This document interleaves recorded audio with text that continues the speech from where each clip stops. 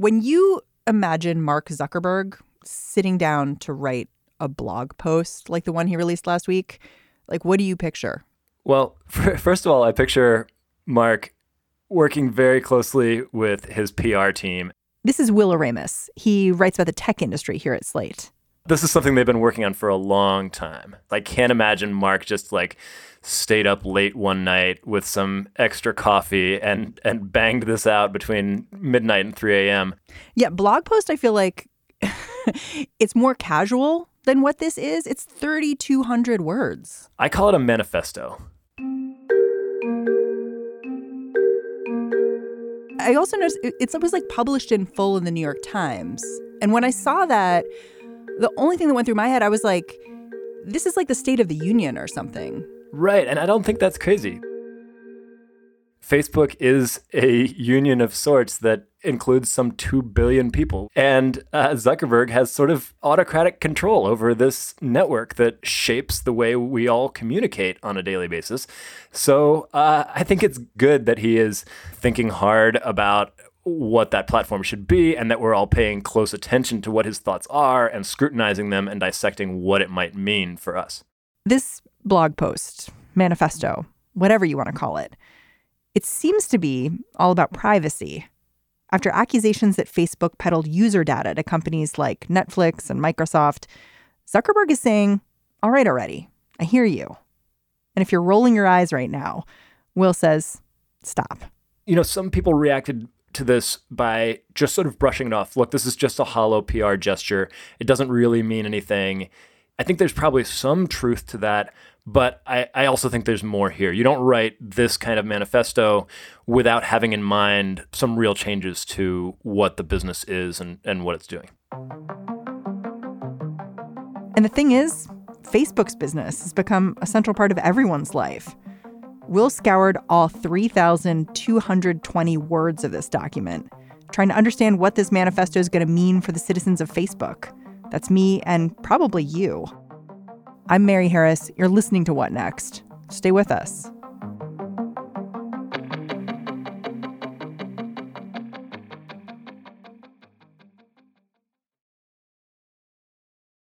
This episode is brought to you by Discover. When it comes to your finances, Discover wants you to know they are the credit card that is always there for you. With 24/7 U.S.-based live customer service, everyone has the option to talk to a real person anytime, day or night. Yep, that means no more waiting for, quote, normal business hours just to get a hold of someone.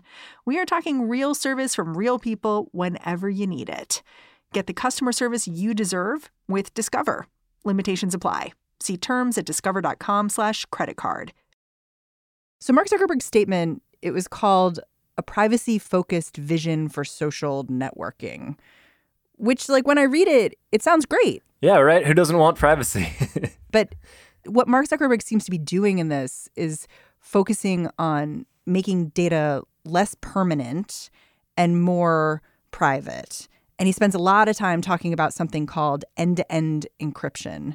Can you explain what that means? So it's important to recognize what Zuckerberg is talking about here and what he's not talking about. And what he's not talking about is the data that Facebook collects on you whenever you're browsing the web or whenever you're using Facebook. They're going to keep doing that. And if you were hoping that by privacy, Mark Zuckerberg meant they're not going to keep doing that, then you will be sorely disappointed. Facebook is going to stay. Instagram is going to stay. Facebook's targeted advertising business that relies on tracking you all around the web is going to stay. What Zuckerberg is talking about is a sort of second pillar of Facebook's business that it wants to build. And it wants to build this around messaging. If you've used WhatsApp, that's probably a good example of the baseline that Facebook's starting from. They want to build on WhatsApp and Facebook Messenger and Instagram Direct and build this massive global messaging service that combines all three of them. And that is what Mark is saying will be private and secure and end-to-end encrypted. So he's talking about when you message other people on those platforms, or when you post in private groups on those platforms, they might even be big private groups, those communications will be end-to-end encrypted. Let me interrupt you because I think I think for an American audience, they may not know what WhatsApp is. WhatsApp is a messaging device also owned by Facebook and very popular internationally. And it allows like a different kind of messaging, like group messaging and chatting in this way that is a little more narrow than like a traditional Facebook feed. That's right. So back in 2014, Facebook bought WhatsApp for $19 billion. And Americans were like, what? What the hell is WhatsApp? And why is he spending $19 billion on it? It's turned out to be an incredibly shrewd acquisition, like Instagram before it. And in many countries around the world, WhatsApp is actually the dominant messaging platform. This is true in Brazil. It's true in India. It's true throughout a lot of South Asia and South America. And people there use WhatsApp the way a lot of Americans use text messaging or GChat. They just use it to keep in touch with their friends and family all day long. And they also use it, as you alluded to, for larger groups. So, groups of people who share an interest or groups of people who work at the same place. They will send messages that are sort of like a blast to 20 people or in some cases, larger groups. And so there is a sort of social networking dimension to it. It's more than just text messaging, but it's in that direction. So Facebook is really signaling with this statement that they think WhatsApp or a version of WhatsApp is the future. And they're saying they want to make that communication really private so that even Facebook doesn't see what you're saying back and forth, right? That's right. So end-to-end encryption, if done right, means that nobody can see what you said except you and the recipients of your message. Even Facebook, as that message travels through its servers and through its system, if they were to try and look inside it, they could not decrypt it because the key to decrypt the message lies only with the intended recipient. What does that mean for like how my Facebook feed will change? I don't think it means much for how your Facebook feed will change because Zuckerberg didn't make this clear in his post, but he made it a little more clear in an interview with Nick Thompson, the editor of Wired. The Facebook feed isn't going away. The Instagram feed isn't going away. In fact, Facebook intends to keep making those things bigger. It's just that its focus is shifting and it sees the real growth area as being this sort of private, secure messaging. And within Facebook, I think they see more activity moving away from the main news feed and into groups. Zuckerberg has said that this is like making your communications more like a living room of people versus like a big hall of people. But I guess I wonder, like, WhatsApp has had problems in terms of, having problematic messages that spread. And so I wonder if it's more like being in a living room with your radical uncle who's like talking your ear off with all the sort of implications of that. Yeah, I think in some cases it could be. But the important distinction here is that when you are messaging, even if you're messaging in a large group, you're often doing so in a group that's sort of self-selecting, right? Like everybody has agreed that this group of people will talk together. And so it's less likely, actually, that these groups will have members who have a radically different perspective than you do. And so that actually has become a problem in itself in some countries. So WhatsApp has been accused of fueling ethnic hatred because you have these large groups of, in some cases, 256 people who all think that a certain ethnic group is ruining the country. And they can kind of share ideas in there, and it becomes this closed chamber that can foment radicalism, it can spread misinformation, and it has actually led to real world violence in some cases as well. So I think that's more of a concern than the concern that you'll be in a living room with somebody who just views the world in a totally different way than you do. Well, I mean, it strikes me that this announcement was made the same week that we saw this testimony in Congress, this 18-year-old from Ohio named Ethan Lindberger, who got up and said, my mom didn't vaccinate me primarily because of the information that she got from Facebook. And those conversations, if they are encrypted end to end, so Facebook doesn't see them, Facebook can't police them, we won't see those conversations. Yeah.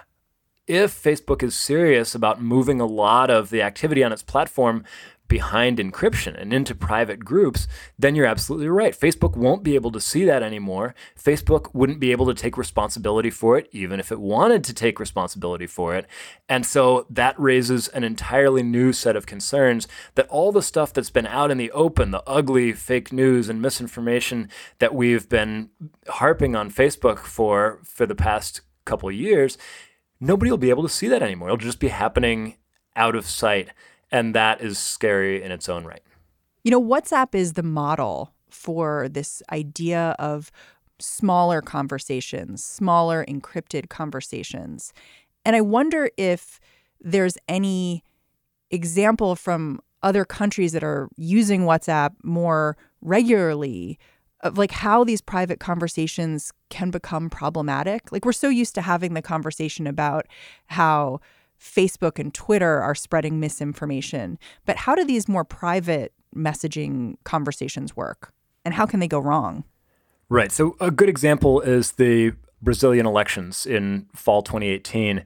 There was a study of WhatsApp images in the months leading up to these elections. Researchers looked at groups that actually are open to the public and focused on politics and found that out of 100,000 images that were widely shared on the WhatsApp platform in Brazil, half of them contained misleading information or were just flat out false. Smears on a candidate. There were false flag conspiracy theories about a candidate faking his own stabbing. Now, this is just on the publicly visible groups. So we can only assume what's transpiring in the groups that are encrypted and private. But it did suggest that there's probably a lot more misinformation, a lot more hate speech, a lot more bad stuff going on that we don't have access to. And importantly, nonprofits and researchers and the media and the public can't see this content anymore.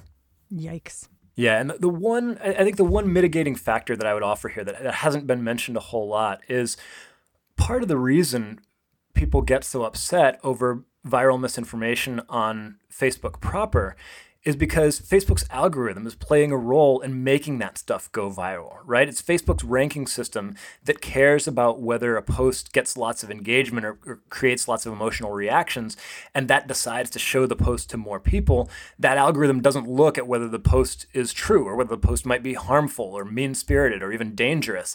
So part of the problem there was Facebook's own role in amplifying stuff and making it go viral. If misinformation is circulating in private groups or in closed groups, that suggests it's doing so without the help of Facebook's algorithm. So there is at least some real sense in which Facebook is less complicit in that type of misinformation than it is in misinformation that say, shows up in Facebook's trending news page or shows up at the top of people's news feed when they didn't ask for it. There's something else in this manifesto, this idea about connecting messaging between a bunch of Facebook properties, connecting your Instagram with your Facebook, allowing these things to kind of talk to each other and for you to message app to app. What does that mean? Yeah, I think this is something that Facebook is a lot more excited about than the average Facebook user probably. There are a couple dimensions to this. So you're right. Facebook wants to weave together its various messaging platforms. Right now it has Messenger, which is popular in the United States. It has WhatsApp, which is popular in many other countries around the world. It has Instagram Direct, which is a really growing way for especially younger people to communicate. And it wants you to be able to message people from one platform to the next and keep that all end-to-end encrypted. Zuckerberg uses the word interoperability. This is a word that in the tech industry usually brings smiles to people's faces because you want different systems to be able to work together. You don't want them to be closed off from each other. But when Zuckerberg uses it, he seems to be talking mostly about interoperability between platforms that Facebook already owns. He did not address the question of whether these messaging platforms will interoperate with other messaging platforms that people already use. You've also said that there might be this dual purpose here, which is a lot of people in the United States have been talking about whether we need to talk about antitrust regulation for these big digital properties, and that combining all of these apps and their functionality together could prevent that. And I wonder how. So, and this is really timely because Elizabeth Warren announced just on Friday morning that she has a plan to break up Amazon and maybe other big tech companies. Facebook would be a likely candidate for that. And there is a really convenient thing about trying to take antitrust action against Facebook, which is that it has kept its main platforms largely distinct and separate so far. You could, in theory, mandate that Facebook keep WhatsApp separate from Facebook Messenger, and that would make sense. That wouldn't be hard to do, particularly. If you really wanted to bring the hammer down, you could try to break off Instagram and WhatsApp into different companies from Facebook. Again, I think it's unlikely, but it's not unthinkable. But as soon as Facebook has made it so that all of these services kind of are of a piece, that they all work together, that people's data are shared across these services, it gets a lot harder to disentangle them, and they can make an argument that it's no longer a reasonable antitrust remedy. One person I saw referred to this as scrambling the eggs, right? Like Zuckerberg is cracking the WhatsApp egg, the Messenger egg, the Instagram egg, scrambling them all together, and now it becomes a lot harder to get them apart. You know, I noticed online this guy, Alex Stamos, who was he head of security at Facebook? Yeah, that's right. He was their chief information security officer. He called this a judo move. What does that mean? He's saying that there's been all this pressure on Facebook for the past couple years around privacy and around its collection of data and its surveillance operation. At the same time, Facebook gets in trouble every time something bad is posted on its platform. People see that and they're like, look, Facebook needs to take responsibility for that. I think what Stamos is saying is that Facebook is going to use that pressure around privacy and kind of flip it around and say, okay, we're going to make a lot more Facebook content private. We're going to encrypt it. We're going to try to sort of head off the privacy pressure that way. And at the same time, that means we will no longer have responsibility for the content. People won't be able to see the bad stuff that's posted on here anymore. And we'll kind of, kill two birds with one stone. Yeah, it's like careful what you wish for. Right. Yeah. I mean, that's the thing. It's like, part of the reason that we've been screaming about all the bad stuff on Facebook is because we can see all the bad stuff on Facebook. If we can't see it anymore, maybe we can't scream about it anymore. One thing that stood out to me reading this statement is Mark Zuckerberg has this whole moment where he makes a point of dinging governments. He talks about how, dissidents he's spoken to say encryption is why they are alive. Governments can compel us to give your information away. And encrypting information the way we're talking about doing, it allows us to avoid that, avoid the creeping reach of government. And it just struck me as like a really useful thing to say when you might see your adversary as the government trying to regulate you. All right. So I think that's a valid reaction, especially for people who live in places like the United States or Europe. But one thing that I've learned over the years of covering these tech companies, I mean, they cannot afford to see the world just through the lens of their home country. They have users all around the world. And this is a place where I actually take Zuckerberg partly at his word. There are countries where everything you say online can be monitored by the government, and where the government is a bigger threat than tech companies like Facebook or Google. Now, the caveat here is, why does Zuckerberg need to integrate Facebook and Instagram and WhatsApp in order to offer that? WhatsApp already has end-to-end encryption. So there's a little bit of a red herring here, because if what people want is a secure messaging platform, Facebook already gives them that in WhatsApp, and it doesn't need to build this behemoth app that combines everything the way it seems to be planning to. A few months ago, a bunch of people made a big splash saying they were quitting Facebook. And, here's why, I don't trust this app anymore. I don't trust this site. Is there an argument in this manifesto for any of those people to come back? Not a good one. The issue is that they have a very powerful and very popular platform. And for most people, even today, the fact that they don't fully trust Facebook is not enough to stop them from using it. Will Aramis, thank you so much for talking this through with me. Thanks for the great questions. Will Aramis writes about tech for Slate. All right, that's the show. What Next is hosted by me, Mary Harris, and produced by Mary Wilson, Jason DeLeon, and Anna Martin. If you're a fan of the show, and let's face it, you're listening to the credits, you probably are picking up what we're putting down. Let us know. One of the best ways to do it is by leaving us a review on Apple Podcasts because it helps other people find us too. We are reading what you're writing and we're super, super grateful. Someone out there said I reminded them of Roman Mars. I was super flattered. One more way to keep up with us is to follow me on Twitter. I'm at Mary's Desk. All right, everyone, it's the start of the week, so let's do this thing. See you tomorrow. For the ones who work hard to ensure their crew can always go the extra mile, and the ones who get in early so everyone can go home on time, there's Grainger, offering professional-grade supplies backed by product experts so you can quickly and easily find what you need. Plus, you can count on access to a committed team ready to go the extra mile for you. Call, click Grainger.com, or just stop by. Grainger, for the ones who get it done.